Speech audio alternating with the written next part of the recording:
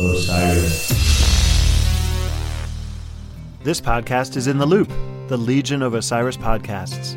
Osiris is creating a community that connects people like you with live experiences and podcasts about artists and topics you love. Get in the loop at osirispod.com. Hi, this is Dave Davies of the Kinks, and you're listening to Rock and Roll Archaeology.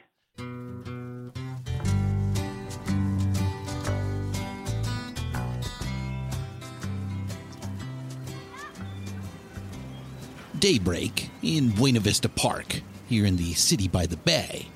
Friday morning, October 6, 1967. The National Weather Service archive shows the high that day was 87 degrees Fahrenheit. Scorching hot by San Francisco standards. This hilly little park anchors the east end of the Haight-Ashbury district. Buena Vista means good view in Spanish, and the view is really nice up top. So, let's take the stairs. All right, looking west now, out over the Haight-Ashbury district. It's not very big. It ends about 8 blocks or so from where it bumps up against Golden Gate Park. So the day was unseasonably hot, but up top here in the early dawn hours, it was chilly and damp. That's San Francisco for you. On this fall morning, a ritual was underway. A ceremony was conducted. Words were spoken over a casket. When the incantation was complete, many hands lifted the casket skyward and carried it overhead, slowly, back down the hill. About 80 or so people attended the service. They meandered through the Haight, carrying the dearly departed on one final trip through his old neighborhood. People joined the procession, and the crowd grew to several hundred. Destination, the Panhandle, a long, skinny spur sticking off the east end of Golden Gate Park. What we're thinking about is a peaceful planet. We're not thinking about anything else. We're not thinking about any kind of power. We're not thinking about any of those kind of struggles. We're not thinking about revolution or war or any of that. That's not what we want. Nobody wants to get hurt. Nobody wants to hurt anybody. We would all like to be able to live an uncluttered life, a simple life, a good life, and think about moving the whole human race ahead a step or a few steps.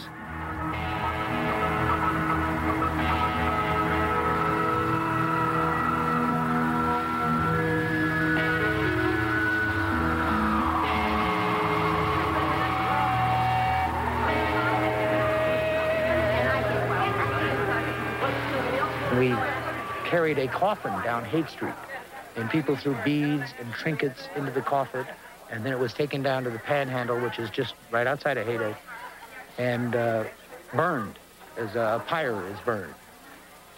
On the day of Death of Hippie, we gave everything away. Hippie, the devoted son of mass media, was picked up and carried along, as he had been so many times before, by the diggers. The pyre was built, the torch was lit, and Hippie was consumed by the flames. Hippie went up in smoke in a not-so-solemn ceremony conducted by the San Francisco Diggers. Yep, diggers. No, not you diggers, a different set of diggers. So, let's meet them. This is from the archive at diggers.org. Shrouded in the mystique of anonymity, the Diggers took their name from the original English diggers, 1649 to 1650, who had promulgated a vision of society free from private property and all forms of buying and selling. The San Francisco Diggers evolved out of 2 radical traditions that thrived in the San Francisco Bay Area in the mid-1960s, the bohemian underground art theater scene and the New Left civil rights peace movement.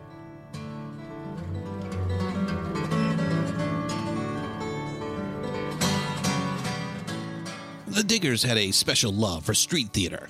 It was one part political protest, one part improvisational theater. Improvised, but just the same, very intentional, carefully planned and executed. Throw in plenty of satire, a big dash of absurdity, and stir vigorously. That's street theater, San Francisco Diggers style. They had some great bits. They called themselves life actors, and their best stuff was pointed and plenty shrewd. And being devoted anarchists, sometimes they would just fuck shit up for no good reason. Let's hear from one of our favorite writers, Jay Stevens. Remember Jay from episode 9.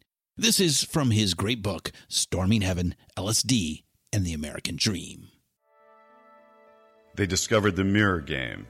In one of their scrounges, the diggers came across a bin of broken mirrors. The next time the Gray Line buses arrived, they ran alongside, holding up the mirrors to the windows so the tourists could look at themselves.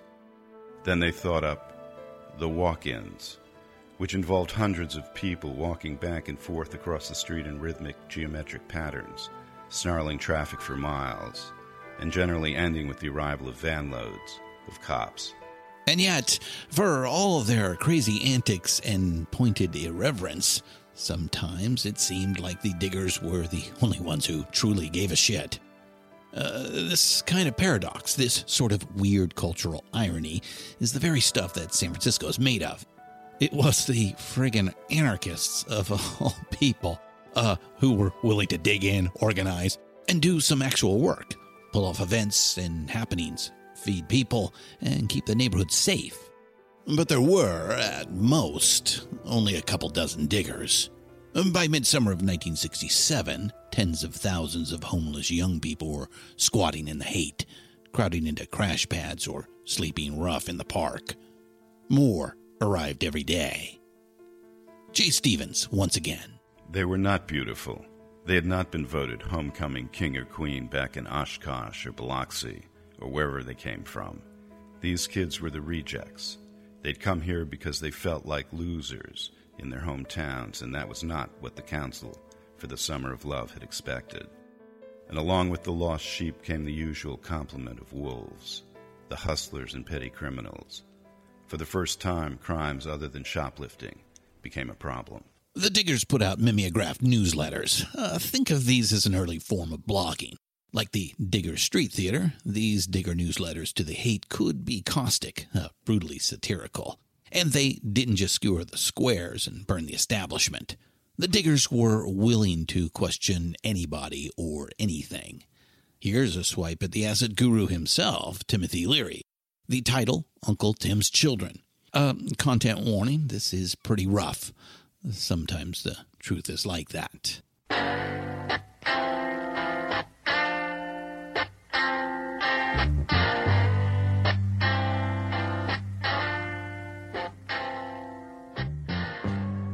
The politics and ethics of ecstasy. Rape is as common as bullshit on Haight Street. The love generation never sleeps. Kids are starving on the street. There are people, our people, dying hideous long deaths among us. Haight Street is ugly shit death, and they suggest more elegant attire? You know I smoke a lot of grass. Oh Lord, I popped a lot of pills.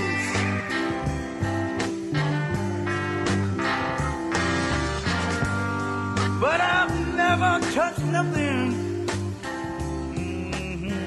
that my spirit could kill. Harsh stuff. And keep in mind, this Digger newsletter was published in April, months before the migration to the Haight peaked, so things will actually get a lot worse.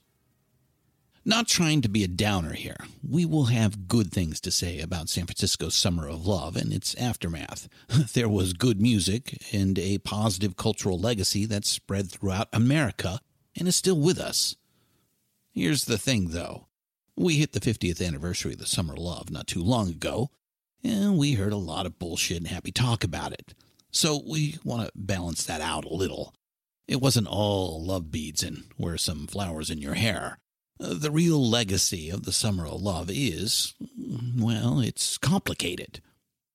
We're featuring the Diggers' perspective here because for all their goofing and satire, they were, at their core, a clear-eyed, practical bunch.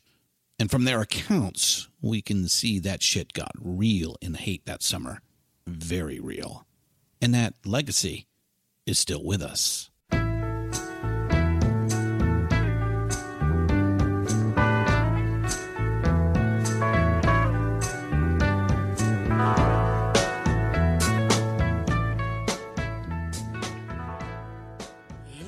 So, why did hippie have to die? Why did the diggers want to put hippie down for good? Can't we all just smile on our brother, everybody get together, try to love one another? What it really was, of course, was a noble but futile attempt to take back the narrative about youth counterculture.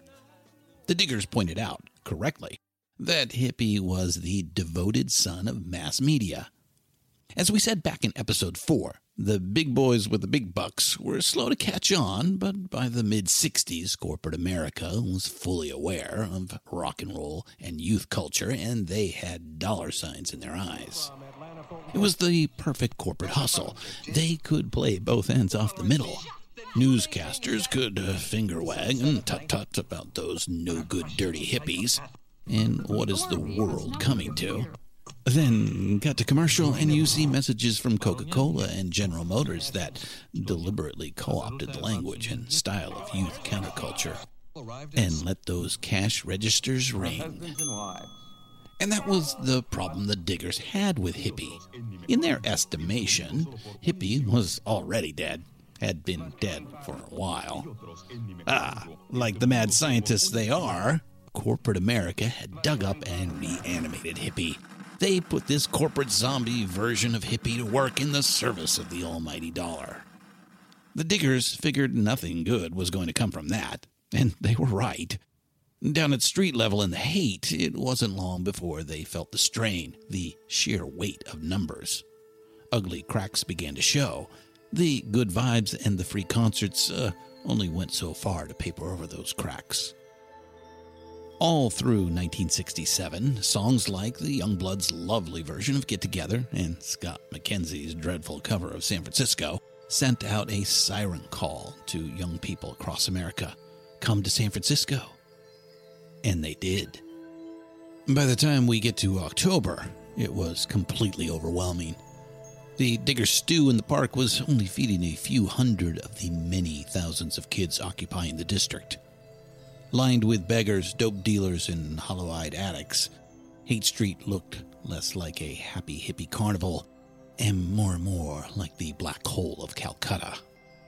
There was a nasty outbreak of syphilis, and the Haight-Ashbury Free Clinic reported a spike in tuberculosis cases. Residents and merchants saw an alarming jump in the rat population. So the ever-practical diggers concluded hippie had to die and everyone needed to move on. Once hippie was dead and gone, maybe these kids would get the fuck out of San Francisco and go back to Oshkosh and Biloxi. When the truth is found to be lies, and all the joy within you dies. Don't you want somebody to love? Don't you need somebody to love? Wouldn't you love somebody to love? You better find somebody to love.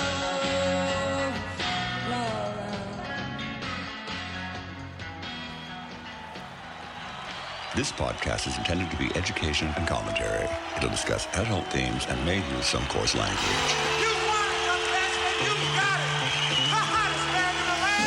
DIY and House Studios presents the Rock and Roll Archaeology Project. Music.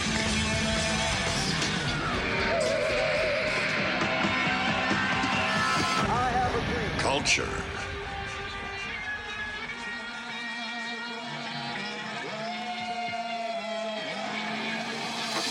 Technology.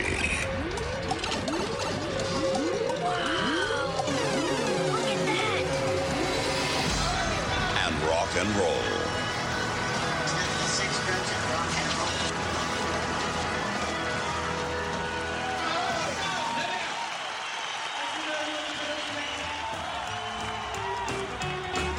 And now, on with the show. Hello, our diggers, and welcome to episode Sweet 16 of the Rock and Roll Archaeology Podcast. Christian Swain here, and I am the rock and roll archaeologist posted up behind the mic in San Francisco. So, what happens when the underground joins the mainstream? What happens when lots of diverse people and cultural strains come together in one little spot? And when and how does it all become too much and just fall apart? We're going to explore these issues and more, but first let's do a little quick bit of housekeeping. rockandrollarchaeology.com, it's there for you, and we recently spruced it up and improved it. Please stop by. Podcast, show notes, social media links, we've got it. Come and get it. There is a support the project link right up top if you're feeling so inclined. Finally, and this is a big one, if you enjoy our humble podcast endeavor, won't you kindly tell a friend about Rock and Roll Archaeology? Thank you. Okay, business handled. We're good. Let's get to it right now. This is episode 16, East of Eden.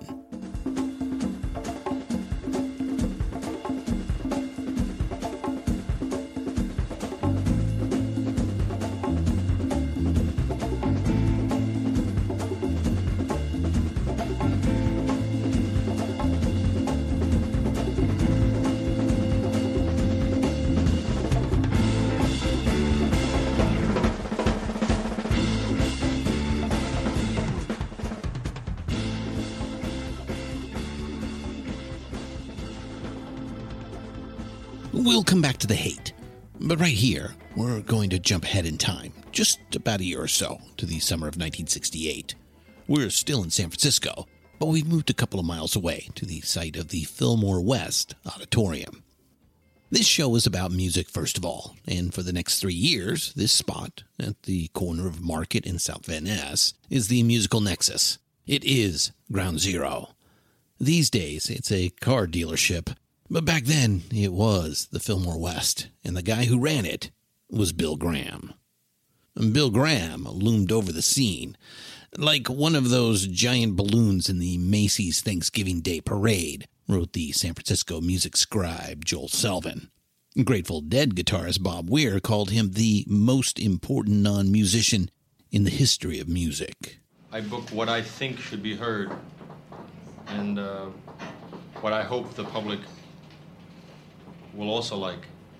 You can't book something that you like that you know the public will not eat. So you have to be concerned with draw. And that's the hang-up in booking talent music. You cannot just look at an act and say, this is good and I'll book it. Bill Graham presents. Bill was always presenting. Here at the Fillmore West was where he put it all together, where Bill Graham perfected the art and science and business of the modern rock concert. It's a very, very strange feeling this evening, but we're going to join you in having a good time. We'd like to start the music with a man who's become a personal friend over the years of mine. A lot of the people who work here and on the coast, who opened the place with us some 3¼ years ago. One of the nice people in this business, Mr. Albert King. Bill Graham presents. Bill presented in a lot of different ways. He left a complicated legacy. A humanitarian who raised millions for causes like education and human rights, and a cast-iron son of a bitch when it suited him. Profane, fast-talking, a born hustler, and a sucker for a hard luck story. Bill Graham inspired fierce loyalty in some, smoldering hatred in others. We're in the first group. Despite all those stories about him acting like an overbearing tool, we love Bill, and here's why. Bill Graham was a fan. He loved music, showbiz, theater, and movies. Loved performance and spectacle. He was in it to make a buck, and he made plenty, but he combined that businessman's drive with the romance and passion you can only find in a true fan.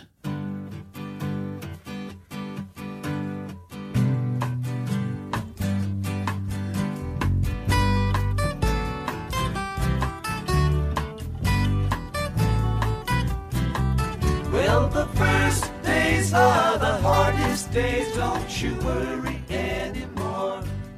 'Cause when life looks like easy street. Bill Graham, the concert impresario, was forged in the fires of the Holocaust. Bill was born Wolf Grzyonka in Berlin on January 8, 1931, the youngest of 6 children born to Frida and Jacob Grzyonka, the one boy in a house with 5 sisters. Jacob Grzanka died just 2 days after the birth of his son. He had been injured at work some weeks earlier, and a complication from that injury, a blood infection, took his life. Frida soldiered on, raising 6 children on her own while she nervously watched the Nazi Party seize and consolidate power in Germany. By the mid-30s, the Hitler regime was firmly entrenched, and the systematic oppression of German Jews began. As night descended on Germany, Frida Grzanka came to a desperate conclusion. The only way to save her children was to get them out of there. The eldest daughter, Rita, was shipped off to China. Evelyn, the second oldest girl, fled to Hungary with her young husband. Wolf, just 8 years old, and the youngest daughter, 12-year-old Tola, would be smuggled across the frontier to a Red Cross camp at Chaumont, France, that was taking in Jewish children. Just a few weeks after she received word from the Red Cross that her 2 youngest children had arrived safely, Frida Grzanka was grabbed up by the Nazis and shipped off to Auschwitz. In later years, Bill Graham would say his earliest clear memories were from the refugee camp at Chaumont. He had no real memories of his mother. The relative safety didn't last long. The Chaumont children were forced to flee, leaving with the clothes on their back just hours ahead of the Nazis. They would somehow make their way on foot across France and over the frontier into Spain. Most of them died. Tola perished from pneumonia on that leg of the trip. In the end, 11 of the 64 children who fled the Nazis from Chaumont made it to New York City, arriving at last in September of 1941. The 11 surviving kids were lodged in a makeshift orphanage, an army barracks. Once a week or so, a set of prospective parents would stop by and look them over. Bill was picked last. Rejection burned bright and hot in an 11-year-old boy who had already seen things nobody should ever have to see. It marked him. It seems clear to us that throughout his life, fear of failure drove Bill Graham just as much, or more, as the desire to succeed. He certainly hints at that in his autobiography. Something drove him, that's for certain.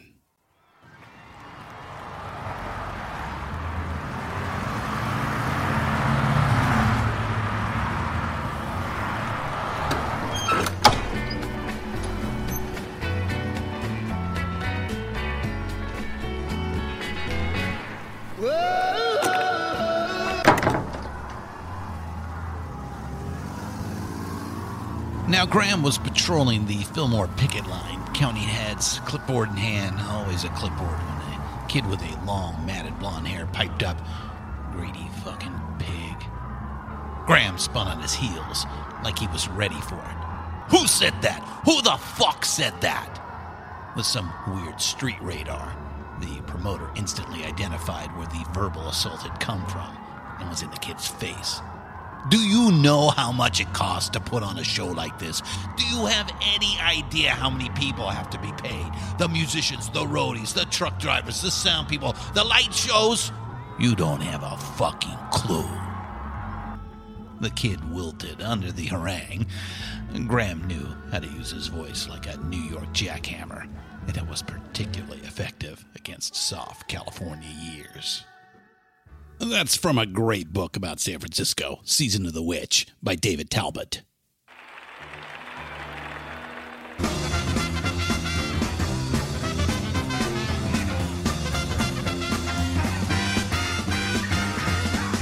If you wanna really roll, got to do the thing with soul. Take with all your might, yeah. If you do it right now. Let the man look the light to that check. I want y'all to say it one more time. Everybody get together. Say it. Everybody say it. Say it. Little bit loud. Say it. Early in the morning. Say it. Late in the evening. Say it. Midnight hour. Say it. Everybody say it. Say it. Everybody say it. Say it. One more time. Seeing Monterey Pop nailed it down for him. Bill had little to do with organizing Monterey, but he managed several of the acts, so he was there and he learned. Bill Graham had been promoting concerts for a while and was already quite good at it. The original Fillmore had been open for a year and a half or so, and it was hopping every night. Now he saw it could be more. Rock concerts could be an immersive experience, something that pulled in many thousands of people and kept them there for hours. You had to make it bigger, though, and make it grand. More showbiz, more spectacle. Bring in theatrical elements, bigger sound, better lighting. The 1,100-seat Fillmore was just a little too cozy for that kind of a show.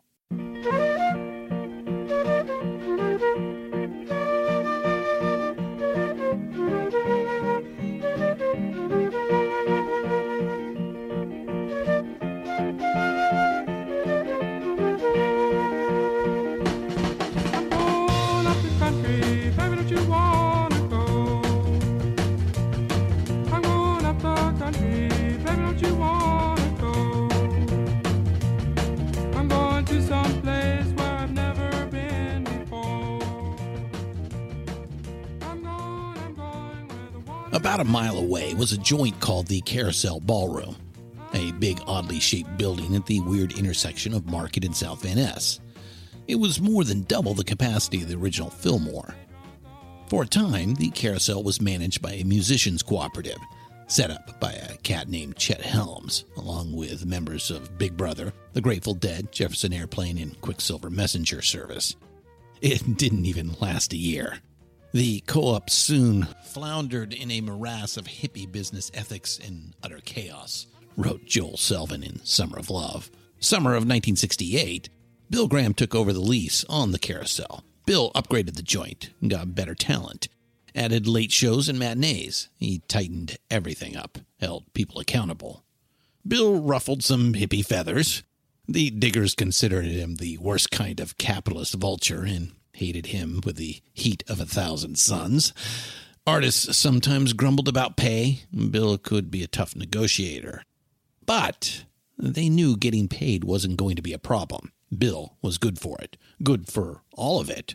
One could argue that the San Francisco music scene needed a jolt of reality, a dose of professionalism right about then. Bill Graham provided that, along with a lot of showbiz panache. He didn't just hire the good musical talent. He brought in comics, theater troupes, acrobats, and jugglers and dancers.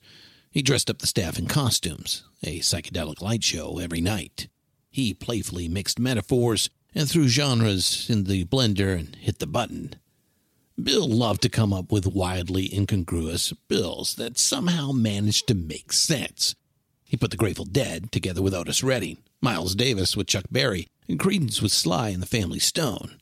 Then throw in a stand-up comic or a modern dance company. Brilliant. And everything was top shelf. The sound, the lighting, the front of house, the hospitality backstage. Here, a couple years in, nearing the beginning of 25 years at the top of the concert business, this was Bill Graham's sublime moment. He was creating something new with live entertainment, workshopping it in public, and it was fabulous. He renamed the Carousel, called it the Fillmore West. The first show was July 4th, 1968. Not long after that, Bill Graham took over an even bigger ballroom, 6,000 capacity, the legendary Winterland.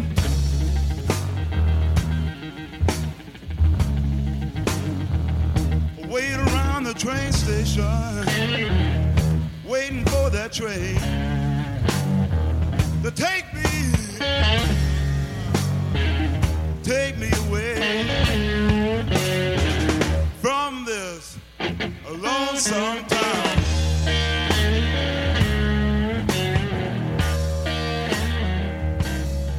Whole lot of people coming through a lot of changes.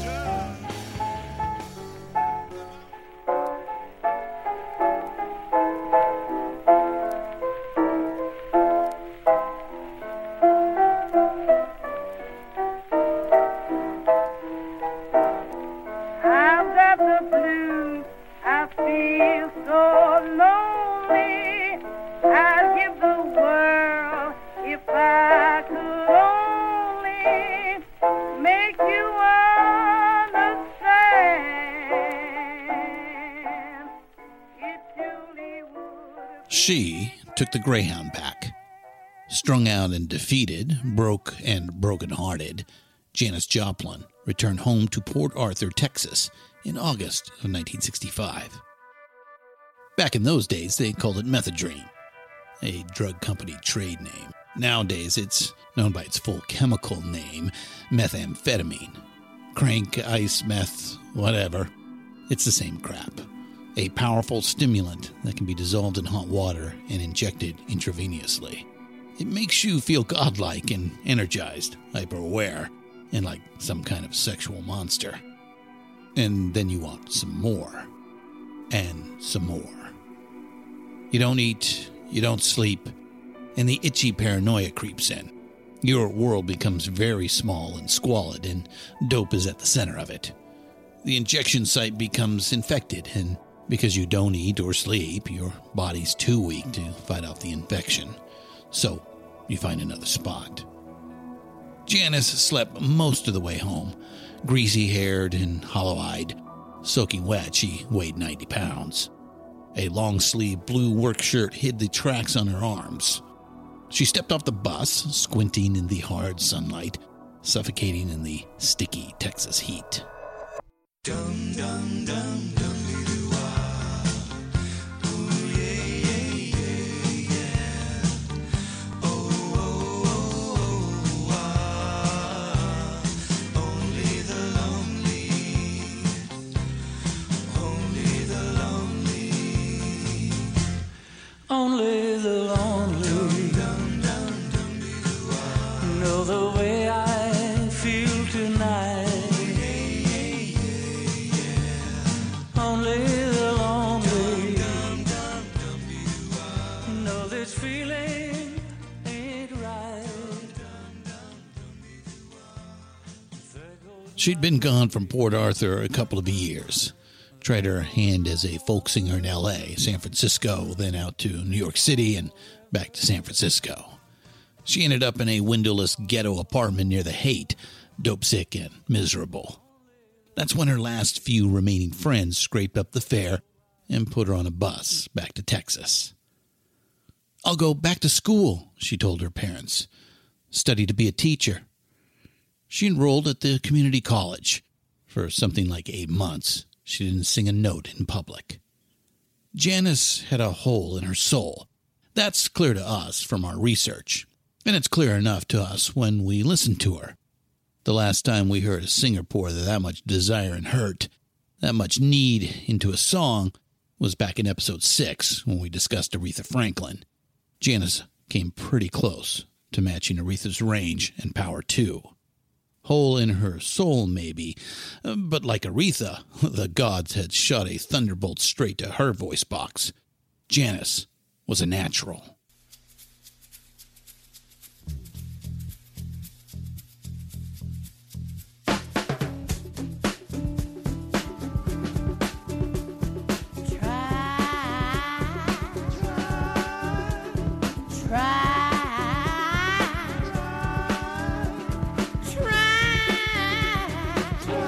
Just a little bit harder, so I can love him. I tell myself, well, I'm gonna try, yeah. Just a little bit harder, so I won't lose him. Little Girl Blue, misunderstood by her family, wounded deep inside by that special personal cruelty that teenagers will inflict on the kid who is different. Dreamers and loners had it tough growing up in the 50s in a town like Port Arthur, Texas. Dudes and dope and drink would temporarily cover that hole, but only singing truly filled it. Once Janis started singing again, it wasn't going to be long. By early summer of '66, she was back in San Francisco.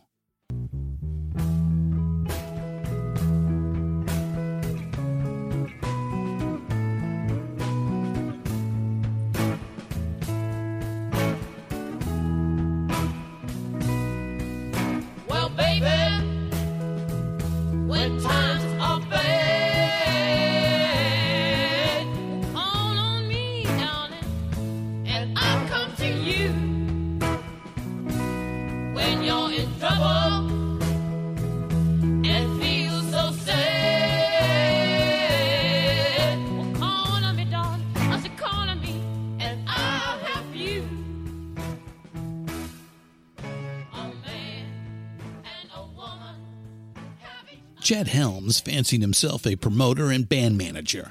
In 1966, he ran the Avalon Ballroom, the Fillmore's main competition, as part of his company, Family Dog Productions.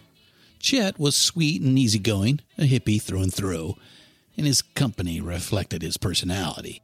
Things didn't jump off on time, people didn't get paid. The good vibes and hippie idealism only go so far. At some point, you gotta handle business. Chet mentored Bill Graham at first, but soon the fast-talking workaholic student would far exceed the laid-back master. By 1970, Chet was out of the concert business completely. But in '66, Chet Helms was riding high, and he knew Janice from the old days in Texas. He reached out to her. He was managing a band, Big Brother and the Holding Company, and the guys in Big Brother were interested in a chick singer. That formula sure had worked out for Jefferson Airplane, the first band to make it out of the San Francisco scene and onto a major record label. Janice was deeply unhappy in Texas, but she was skittish about going back, afraid she would slip back into addiction, a fear that turned out to be very well founded. Chet assured her that speed was out, acid was in, and the scene was beautiful. Janice decided to give San Francisco another go.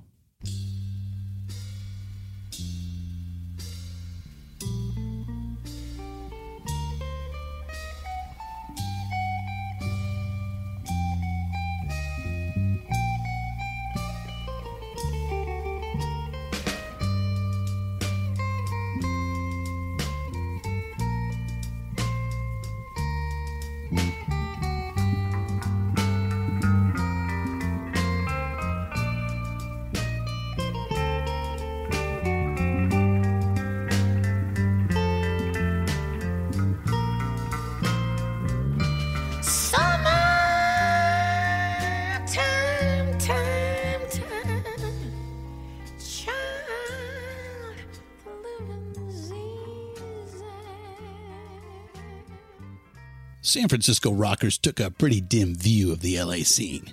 It was a little too slick, a little too commercial. There was more than a little reverse snobbery going on. Big Brother and the Holding Company had that attitude. And while we dig that gritty, authentic approach, truth be told, they weren't very good musicians. They could have used a little polish. One of our favorite curmudgeons, the rock writer Robert Christgau, described their sound as bizarre, lumpin', hippie acid rock. In fairness, Big Brother never got a chance to work with a good producer and technical team. That makes a big difference, especially for a new act. The first album was a hastily recorded cut-and-paste job, and it sounded like it, uneven. We dig the live energy Big Brother had, though. They definitely killed it at Monterey. There's a great live recording from 1968, Janice and Big Brother at Winterland, the whole concert. It was remastered and released in 2015. It's some raw, emotional, and utterly ass-kicking rock and roll. We dig Big Brother's version of George Gershwin's Summertime. It starts with an instrumental workout that uses the harmonic minor scale, and it's not something you hear a lot in rock music. Then, of course, Janice just sings the hell out of it. So, for those first couple of years, for this lonely, misunderstood young woman from a mean little town, chops and professionalism were not the important thing. Down on me, down on me. Looks like everybody in this whole round world. Down on me. When Janice joined Big Brother, she joined a family, not just a band.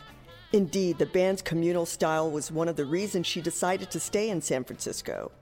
In the Bay Area's acid rock explosion, bands frequently resembled large tribes that included close friends and lovers. That's Alice Eccles from her terrific 1999 book, Scars of Sweet Paradise, The Life and Times of Janis Joplin. We're using Alice's book as the primary source for our discussion of Janice.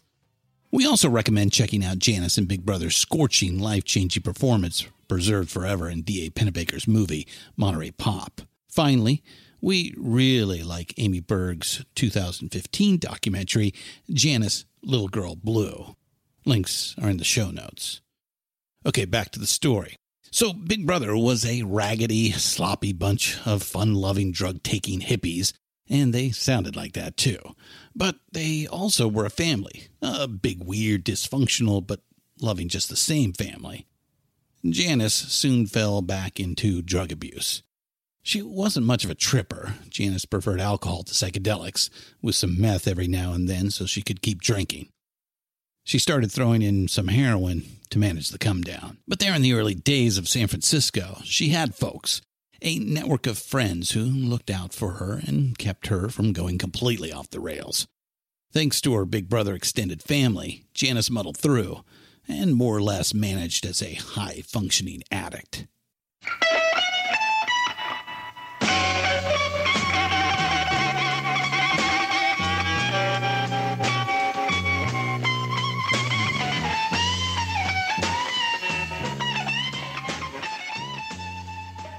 Then Monterey happened, and the whole world wanted to know about Janis Joplin.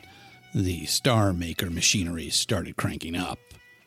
The first big move happened before the festival was even over. Big Brother's easygoing hippie manager Chet Helms was out, and a fast-talking hard charger named Albert Grossman, Bob Dylan's manager, was in. Right away, the guys in the band suspected Albert Grossman was mostly interested in managing Janis, and they were right. As 67 turned to 68 and Big Brother started touring nationally, Janis was looking around. One big reason, Janis worshipped Otis Redding. Even before Monterey Pop, she was a big fan. And after Monterey, well, that was it. She wanted to be Otis Redding. At Monterey, Otis was backed up by the Marquis and the Memphis Horns, a killer ensemble led by Booker T. Jones as the musical director. We talked about these guys back in episode 13. Booker T, Steve Cropper on guitar, Donald Duck Dunn on bass, and Al Jackson Jr. on drums. The Memphis Horns were led by Wayne Jackson on trumpet and Andrew Love on tenor sax. We had to take a second and name-check these guys again. They deserve it. They were a powerhouse, hands down, one of the best musical acts of the 1960s. They worked on a whole different level than Big Brother. Strong musicianship, lots of training and rehearsal. They played snappy, tight, and powerful, disciplined, professional. Janis couldn't help but notice the way the band responded to Otis, became an extension of him. As frontman, he would summon the power, and the band provided it on command. She loved that and wanted some for herself. Whatever personal issues she had, and she had some, Janis was fiercely ambitious. She wanted to make it as a big-time professional singer, and she was willing to do whatever it took to get there. By the end of 1968, Big Brother was out. 1968 was when Janis basically said goodbye to the Bay Area and her Big Brother family and started living like a nomadic rock star. When she wasn't on the road, she split her time between hotel rooms in L.A. and New York. The drinking and the drugging got worse from there, a lot worse. In the abstract, the rock and roll life sounds appealing and romantic, but the reality is that once the show is over and the house lights go up, the road is mostly just a hard, lonely grind. First-class travel in nice hotel rooms make it easier, but the pressure is unrelenting and at a level unimaginable to most people. After hours, too much booze and drugs, easy sex, shady characters, and hangers-on everywhere you turn. And it's a weird, isolated experience. Life in a bubble. Days, even weeks go by where the only people you interact with are handlers and sycophants, people who want something from you. The touring life takes its toll even on people who are well-grounded and secure in themselves. Most bands out on the road deal with it by becoming a tight, self-contained unit, a surrogate family. They look out for each other. When Janis broke away from the Big Brother family at the end of '68, she lost that camaraderie, that love and support. In her bio of Janis, Alice Eccles makes the case that while going solo might have been the right move professionally, On a personal level, it might have put Janice on the road to inevitable tragedy.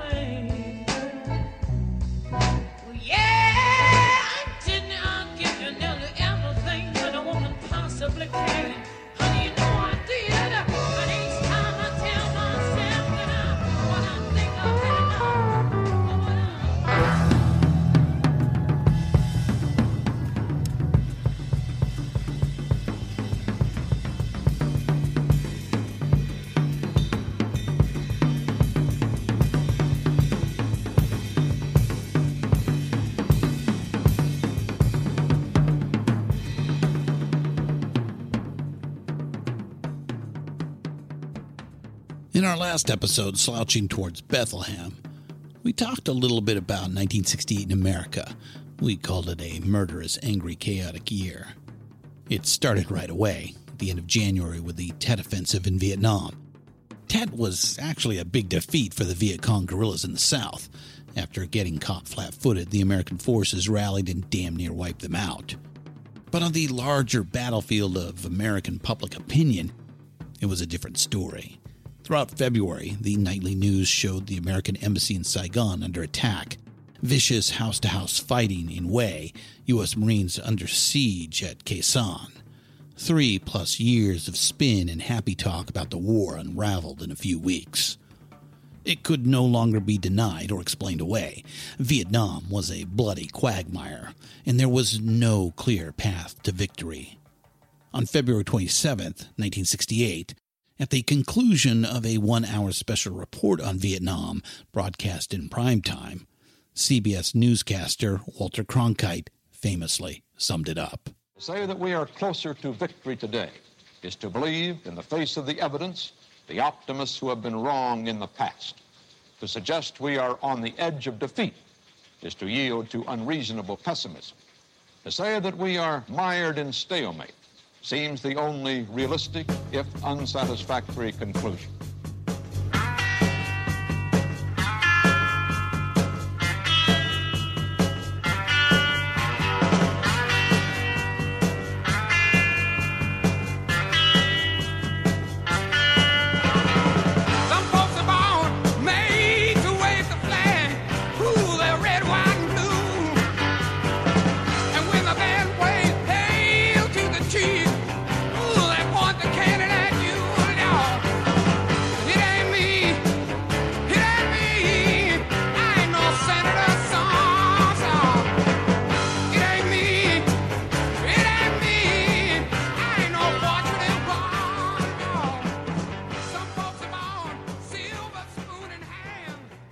Just 1 month later, on March 31st, President Lyndon Johnson announced he would not seek re-election.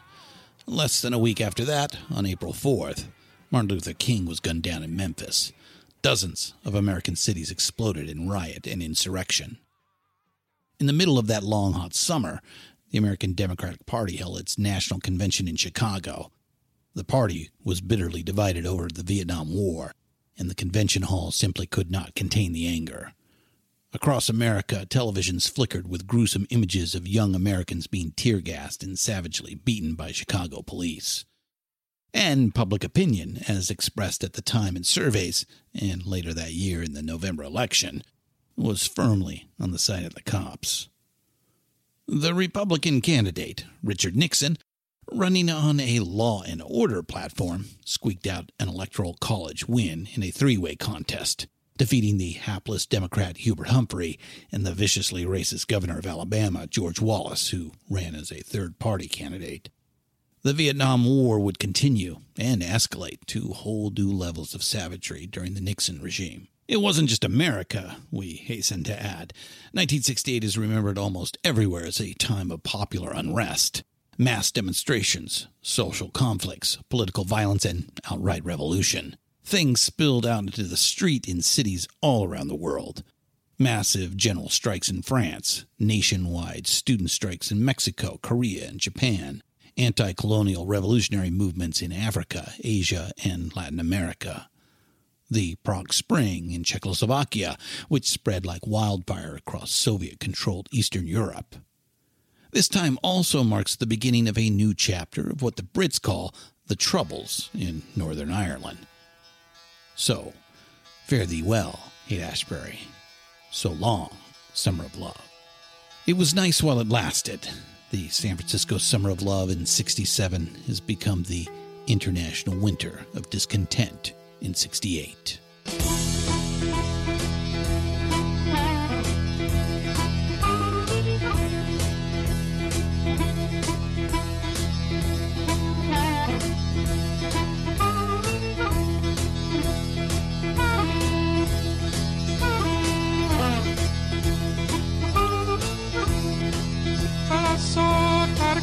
But I'm out on the road again.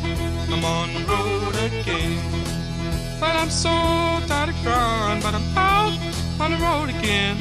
I'm on the road again. I ain't got no woman just to call my special friend. You know, the first time The bands, the Airplane, the Dead, Big Brother, had all moved out of the Haight well before the funeral. The Diggers scattered not long afterwards. The kids went home too, for the most part. Left behind now, and much worse for wear and tear. The Haight quickly became a blighted, impoverished district, and would remain that way for years.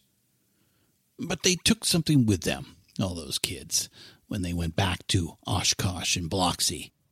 At least some of these pilgrims from 1967 soaked up some ideas, along with all the LSD and good weed. Most of them just went back to school, got jobs, and raised kids like their parents did.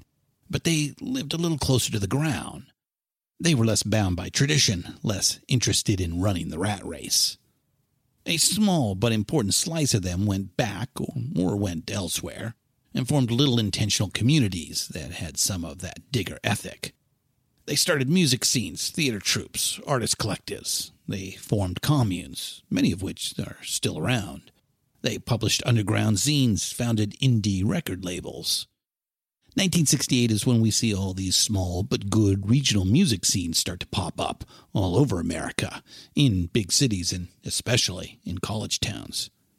And yes, hippie was co-opted by corporate America and used to sell things, but that wasn't all bad. When the underground joins the mainstream, it usually brings some good ideas with it. 100 flowers bloomed. Multicultural course offerings and degree programs started up at universities across America. Organically grown food becomes a thing right here. American consumers would become more interested in energy efficiency and buying products that made less impact on the environment. Yoga studios started popping up in strip malls. It's also worth saying the movement to legalize marijuana, which has largely come to fruition in recent years, starts right here. And of course our thing, music and culture, popular books and films, hit songs, television shows, live theater, all of them become a lot more daring, more willing to cross boundaries and smash through taboos. What we especially like, after 1968, mainstream audiences will hear more and see more from women and from people of color. All the world over so easy to see. People everywhere just wanna be free.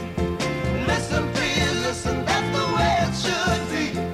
Peace in the valley, people got to be free.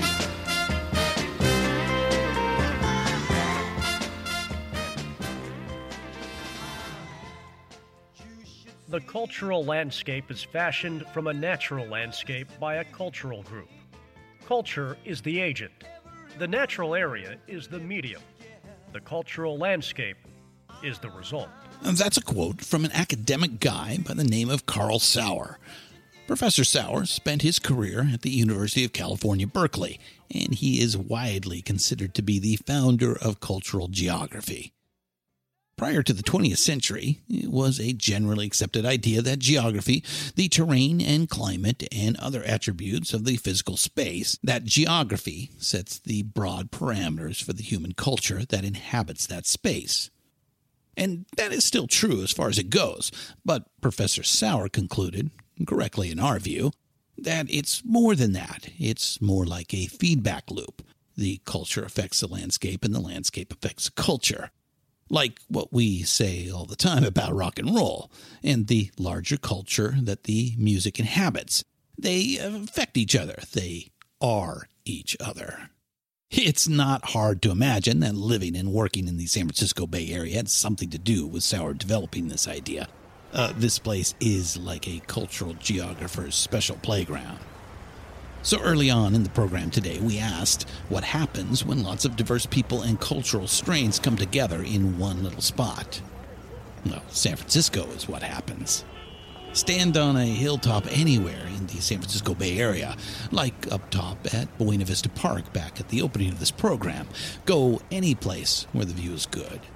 One can't help but see that the culture and the landscape are deeply entwined here. The diversity of the landscape is a function of the diversity of the people, and vice versa. Our point, it had to be San Francisco. The Summer of Love had to come here. And when it left here, the first stops were right across the bridges. The culture and the geography demanded it. Yeah, that's how we see it anyway.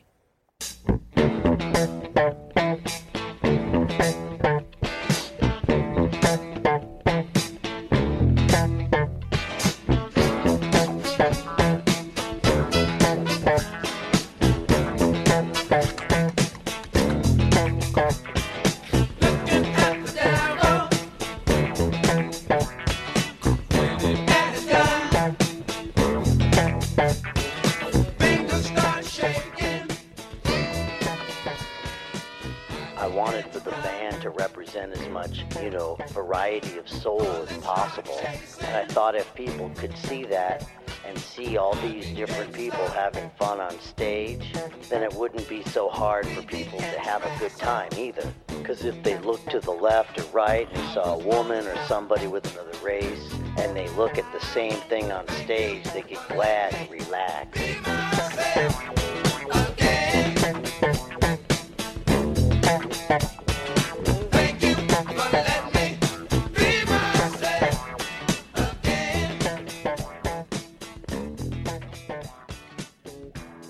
So we're going to put away the soapbox and go back to the music now. We'll take a cue from the Diggers and clear out of San Francisco and start heading east, back the other way. Let's cross the Bay Bridge, one of 9 bridges that span San Francisco Bay, and visit some East Bay communities, Oakland and Berkeley, and just north of those cities, El Cerrito and Richmond. We finally made it to a couple of our all-time favorite acts. And it just so happens they were both from the Bay Area, and they both got their start in the late 60s. Let's meet Creedence Clearwater Revival and Sly and the Family Stone. It's kind of interesting to talk about these two together. Both acts had meteoric careers that only lasted a few years, and yet they both had big, lasting influence. Very different backgrounds, very different in sound and attitude, and yet they both started about the same time and just a few miles away from each other.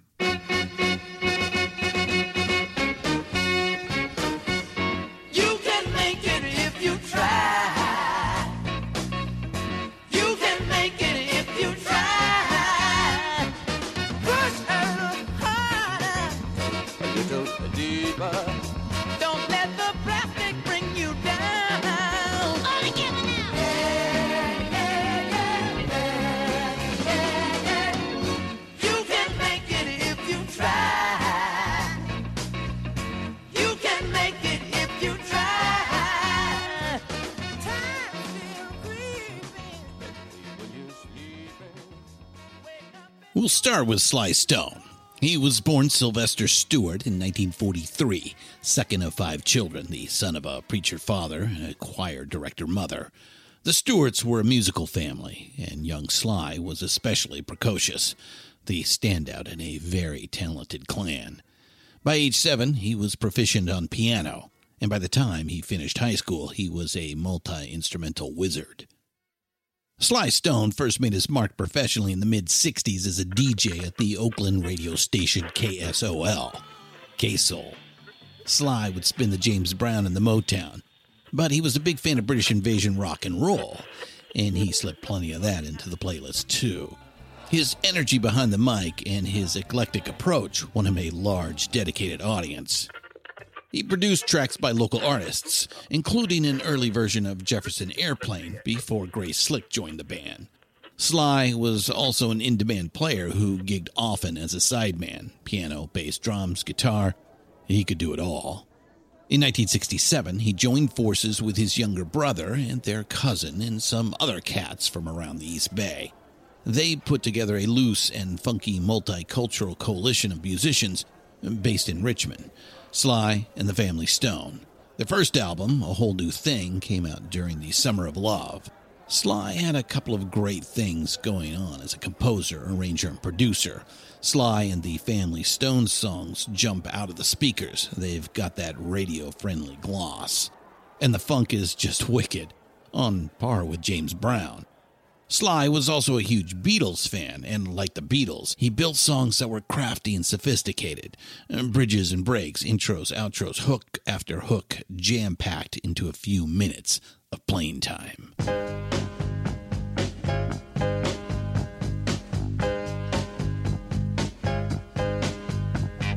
Sometimes I'm right, and I can be wrong. My own beliefs are in my song. A banker, a drummer, and then makes no difference what group I'm in. I am everyday people. Yeah, yeah. There is a blue one who can't accept the green one for living with the fat one, trying to be a skinny one, different strokes for different folks, and so on and so on. Larry Graham was the Family Stone's bassist on all their best tracks, and that dude was, still is, amazing, revolutionary. Larry is widely credited for coming up with the popping and slapping the bass strings to get that funky snap out of the instrument.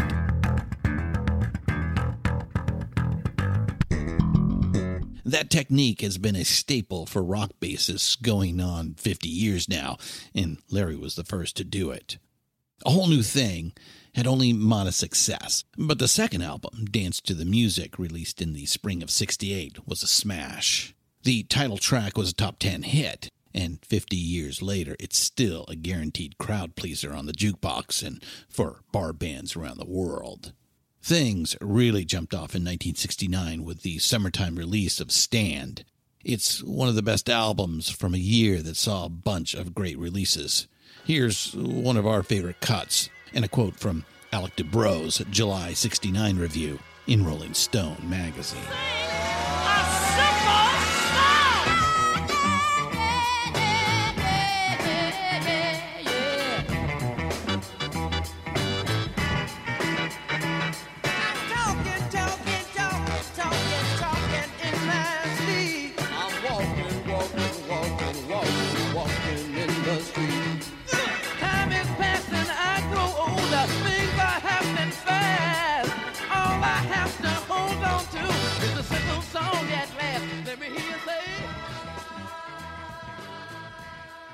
A noisy young street gang with a very evident sense of moral purpose.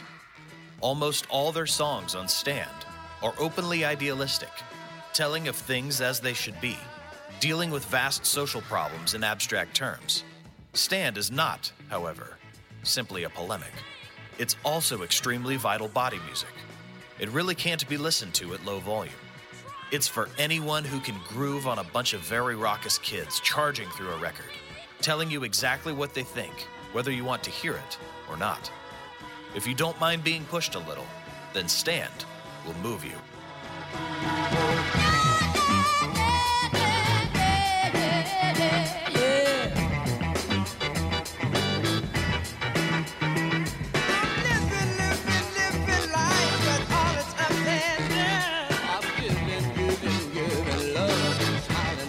Friday. you'll find it's hard for you to smile. A simple song might make it better for a little while. Let me hear you say,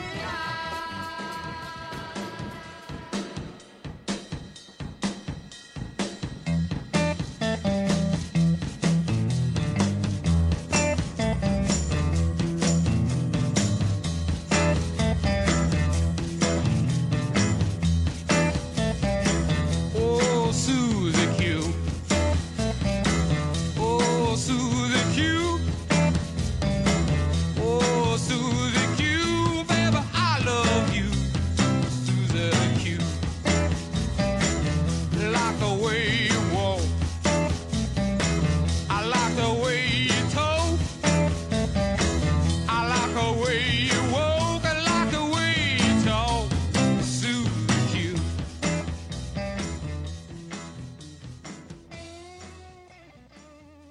In the summer of 1967, 22-year-old John Fogerty had a wife and a young family. He lived in a cheap little apartment in Albany, a little community shoved in between Berkeley and El Cerrito. John had been banging it out in a rock and roll band since his early teens, teamed up with a couple of buddies he knew from Portola Junior High in El Cerrito, drummer Stu Cook and bassist Doug Clifford. The Blue Velvets played Elvis and Bo Diddley country song standards. They did dances and weddings and backyard barbecues, and sometimes they would back up John's older brother, Tom Fogerty, at nightclubs. In 1964, Tom joined up with them. John saw a documentary about the jazz pianist Vince Guaraldi on PBS one day and dug it. He learned that Vince recorded for a little jazz label based in Berkeley, Fantasy Records. He wrote them, went down to their offices, and pestered them. Fantasy took a shot on the local kids and signed the Blue Velvets to a record deal. A truly horrible record deal, as it turned out. The new head of Fantasy Records, Saul Zaentz, changed their name to the Gollywogs, a bit of silliness that was supposed to imitate the British invasion bands that were dominating American radio at the time. They cut some 45s that didn't go anywhere. Along the way, to avoid going to Vietnam, John signed up for a 2-year hitch in the Army Reserves. On that afternoon, while the Summer of Love sputtered and crashed to a halt across the bay, John Fogerty decided he ought to take a look at the mail piled up on his porch. After about 3 days of stepping over it, I finally looked down close and noticed it's got my name on it, Private John Fogerty. I say, holy mackerel! That's for me. I open the thing, and it looks kind of like your high school diploma. My honorable discharge from the Army. This is a big day. I read it again to make sure, and I run over to this little patch of lawn, and I actually do a cartwheel. I ran right back in the house and picked up my Rickenbacker. I've been working on these chords, and now I had such a rush of energy and good feeling, like a weight had been lifted off. It was just, whew! And out came the first line, left a good job in the city. I went, yeah, that's kind of what just happened. The idea that I just felt so free, open. I started to get some words together.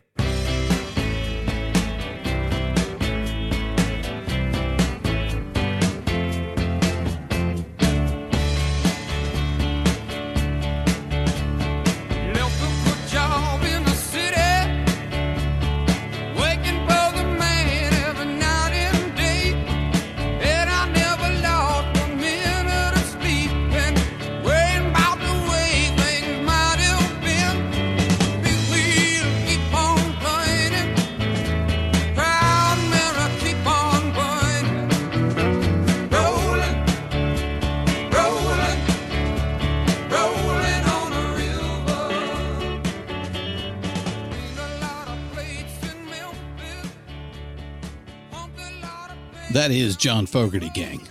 He narrated the audiobook version of Fortunate Son, his 2015 memoir.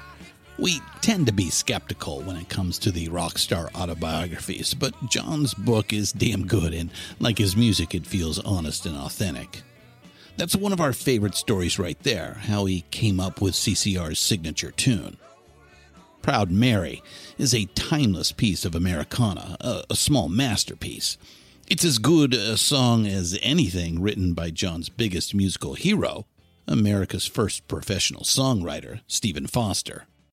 So when we think about Creedence, the question that pops up is, how do some school buddies from El Cerrito, California, from West Coast suburbia, sound like they're from Natchitoches, Louisiana, or something, like from deep in the bayou country?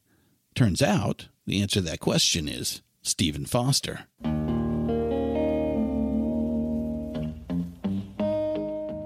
Oh, Susanna, Old Kentucky Home, Jeannie with the light brown hair, and Old Folks at Home have resonated through the generations.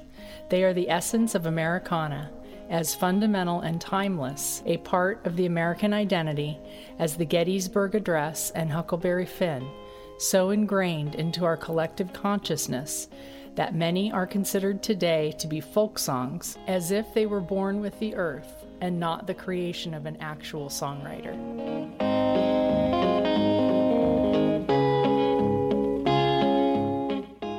The music is the amazing Chet Atkins playing a medley of Stephen Foster songs on solo guitar. The quote is from Lydia Hutchinson, published in Performing Songwriter magazine in January of 2015. If you went to elementary school in America, chances are you sang some of Stephen Foster's songs in class.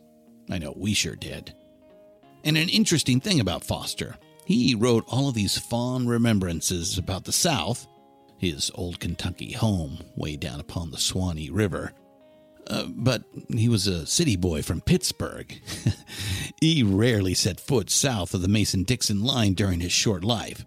He died alone in 1862 in a flea bag hotel in New York City. He was only 32 years of age, and he had 37 cents in his pocket. Well, you wake up in the morning, you hear the work bell ring, and I march you to the table. You see the same old thing. Ain't no food upon the table.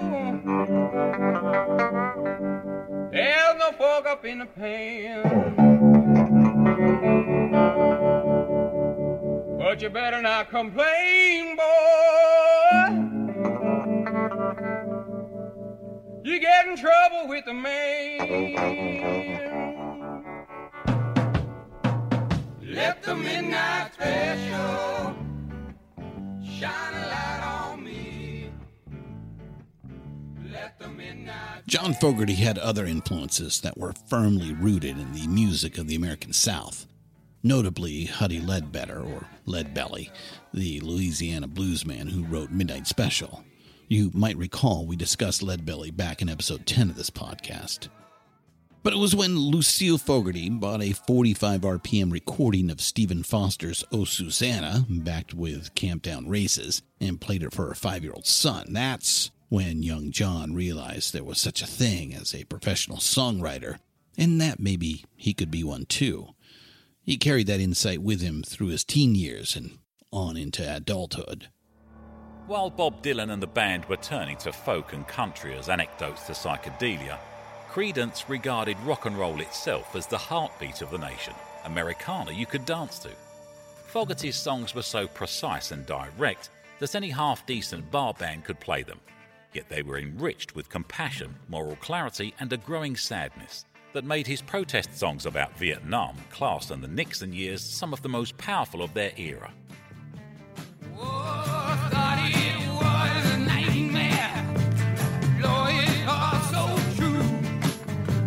They told me don't go walking slow, the devil's on the loose.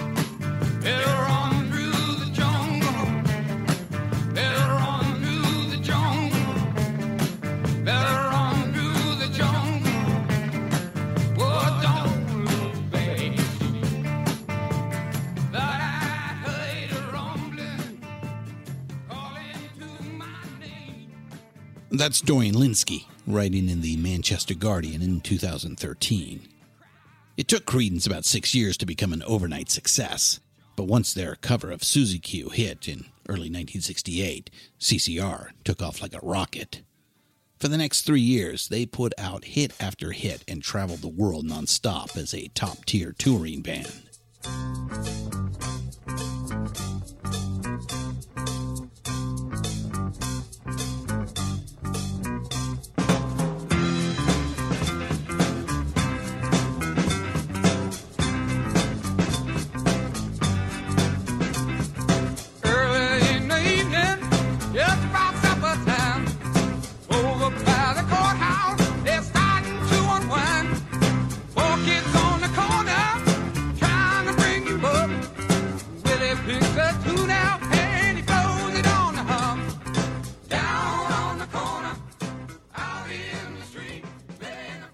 The only other band that had such an incredibly steep trajectory was the Beatles.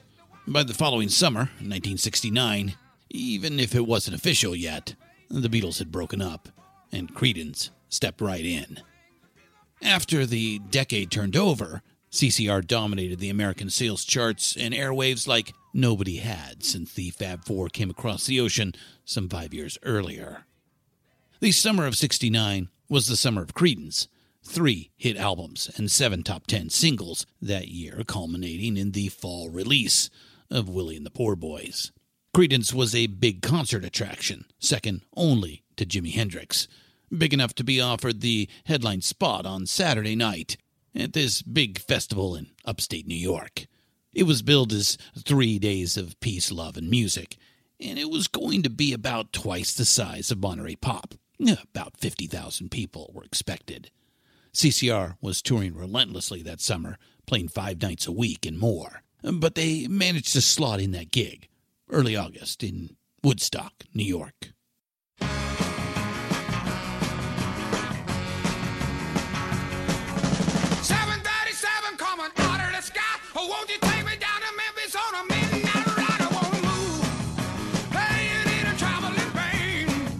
Yeah, well, I'm flying across the land, trying to get a hand, playing in a traveling band. Take me to the hotel, baby, going on well. Come on, won't you take me to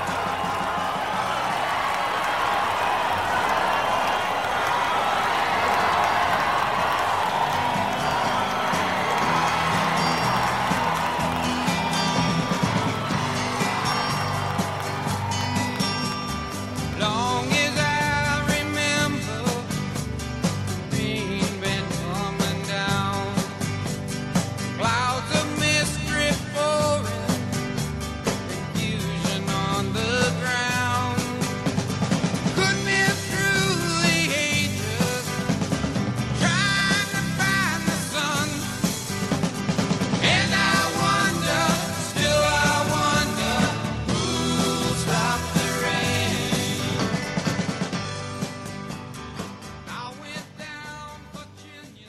We began this episode in the fall of 1967, standing on a San Francisco hillside looking west out over the Haight-Ashbury district, out towards the ocean. For a brief mythical moment, this place was Eden. Not really, but we like to think of it that way in hindsight. In the 4th chapter of the book of Genesis, the rebellious child defies the stern, judgmental parent and slays his brother Abel. "Am I my brother's keeper?" Cain responds when he's questioned about it. And a few verses later, he is exiled to the lands which lie east of Eden. The Diggers, the rebellious, anarchistic Diggers, had decided they were no longer their brother's keeper, and they put Hippie in a coffin. They exiled themselves from Eden, and the kids who flocked to the Haight that summer, soon they were gone too. They left San Francisco, the westernmost city on the American continent, and went to the lands east of Eden.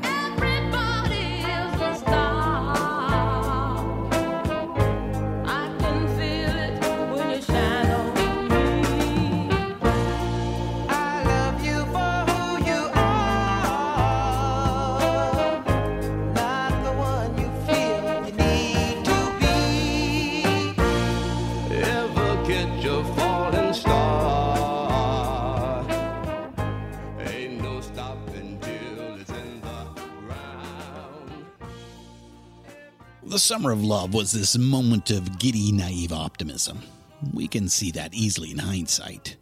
It fell apart quickly, and people have gently, and not so gently, made fun of hippies ever since. We have our own critique. You heard it today. It ended with a whimper rather than a bang. It didn't transform the world, and many of the pompous declarations made at the time sound ridiculous some 50 years later. But if we're going to say that about the Summer of Love, and about the 60s and the counterculture, then it's important to say two other things. First, the damage wasn't all self-inflicted. Today, we know for certain what many anti-war and civil rights organizers suspected at the time, that the establishment was out to get them. It's now a confirmed matter of public record that the FBI and CIA engaged in covert and highly illegal operations aimed at disrupting these movements and discrediting their leaders. And to no small degree, these operations were effective. Second, 50 years gives us some perspective. If you want to put down the dirty fucking hippies, if you want to poke fun at the goofy naivety behind the Summer of Love, well, go right ahead. But you know what's far more ridiculous and has done way more harm? All the reactionary, mean-spirited cultural and political backlash we've been living through ever since. Fuck that. We'll take the dirty fucking hippies and their goofball idealism. Thank you very much. So, put it this way. While we may be skeptical, we refuse to be cynical about the Summer of Love. At long last, we're going to embrace it, like a wayward old friend we haven't seen in a while.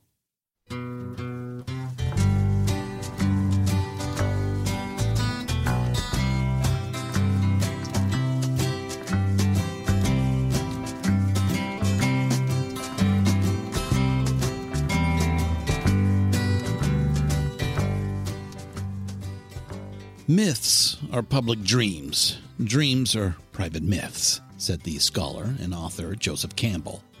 It was largely a myth, this Summer of Love thing. We don't even have to look very hard to see that. But like a vivid dream from last night that stays with you somehow as you move through your day, the Summer of Love dream persists. It's because the Summer of Love dream tells us something we like to hear. That we need to hear. It tells us we don't have to live like this. It tells us that people are essentially kind and cooperative. It tells us we can live in harmony with each other and with our planet. And what's more, it tells us that it's fun, that you can even dance to it. We are older and sadder now, but we are still dancing to it. We're still dreaming it, and we've got more to say about it. But that will have to happen on another day. For now, I'm Christian Swain, and this is the Rock and Roll Archaeology Podcast. Nice of you to stop by. Thank you very much. And we'll see you next time in episode 17. Keep up the rockin'. Ripple in still water when there is no pebble tossed, nor wind to blow, reach out your hand. If your cup be empty, if your cup is full, may it be.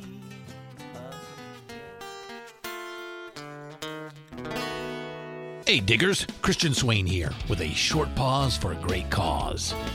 We believe music education for young people is an investment in a better future for all of us. If you listen to our podcasts, chances are you agree. Little Kids Rock has transformed the lives of more than 650,000 public school students by bringing music education into their schools. Little Kids Rock trains teachers in underfunded schools to teach kids the music they love, from the Beatles to Bruno Mars, Led Zeppelin to Lady Gaga, Chuck Berry to Chance the Rapper.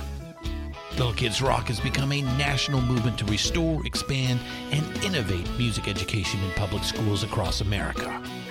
Visit littlekidsrock.org and learn more about how you can help put music where it belongs, in our schools. Thank you, and let's keep up the rockin' right into the next generation.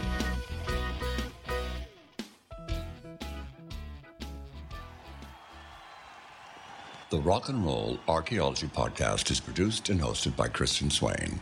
Written by Richard Evans and Christian Swain. All sound design and incidental music by Jerry Danielson from Busy Signal Studios. All quotes performed by actors unless noted.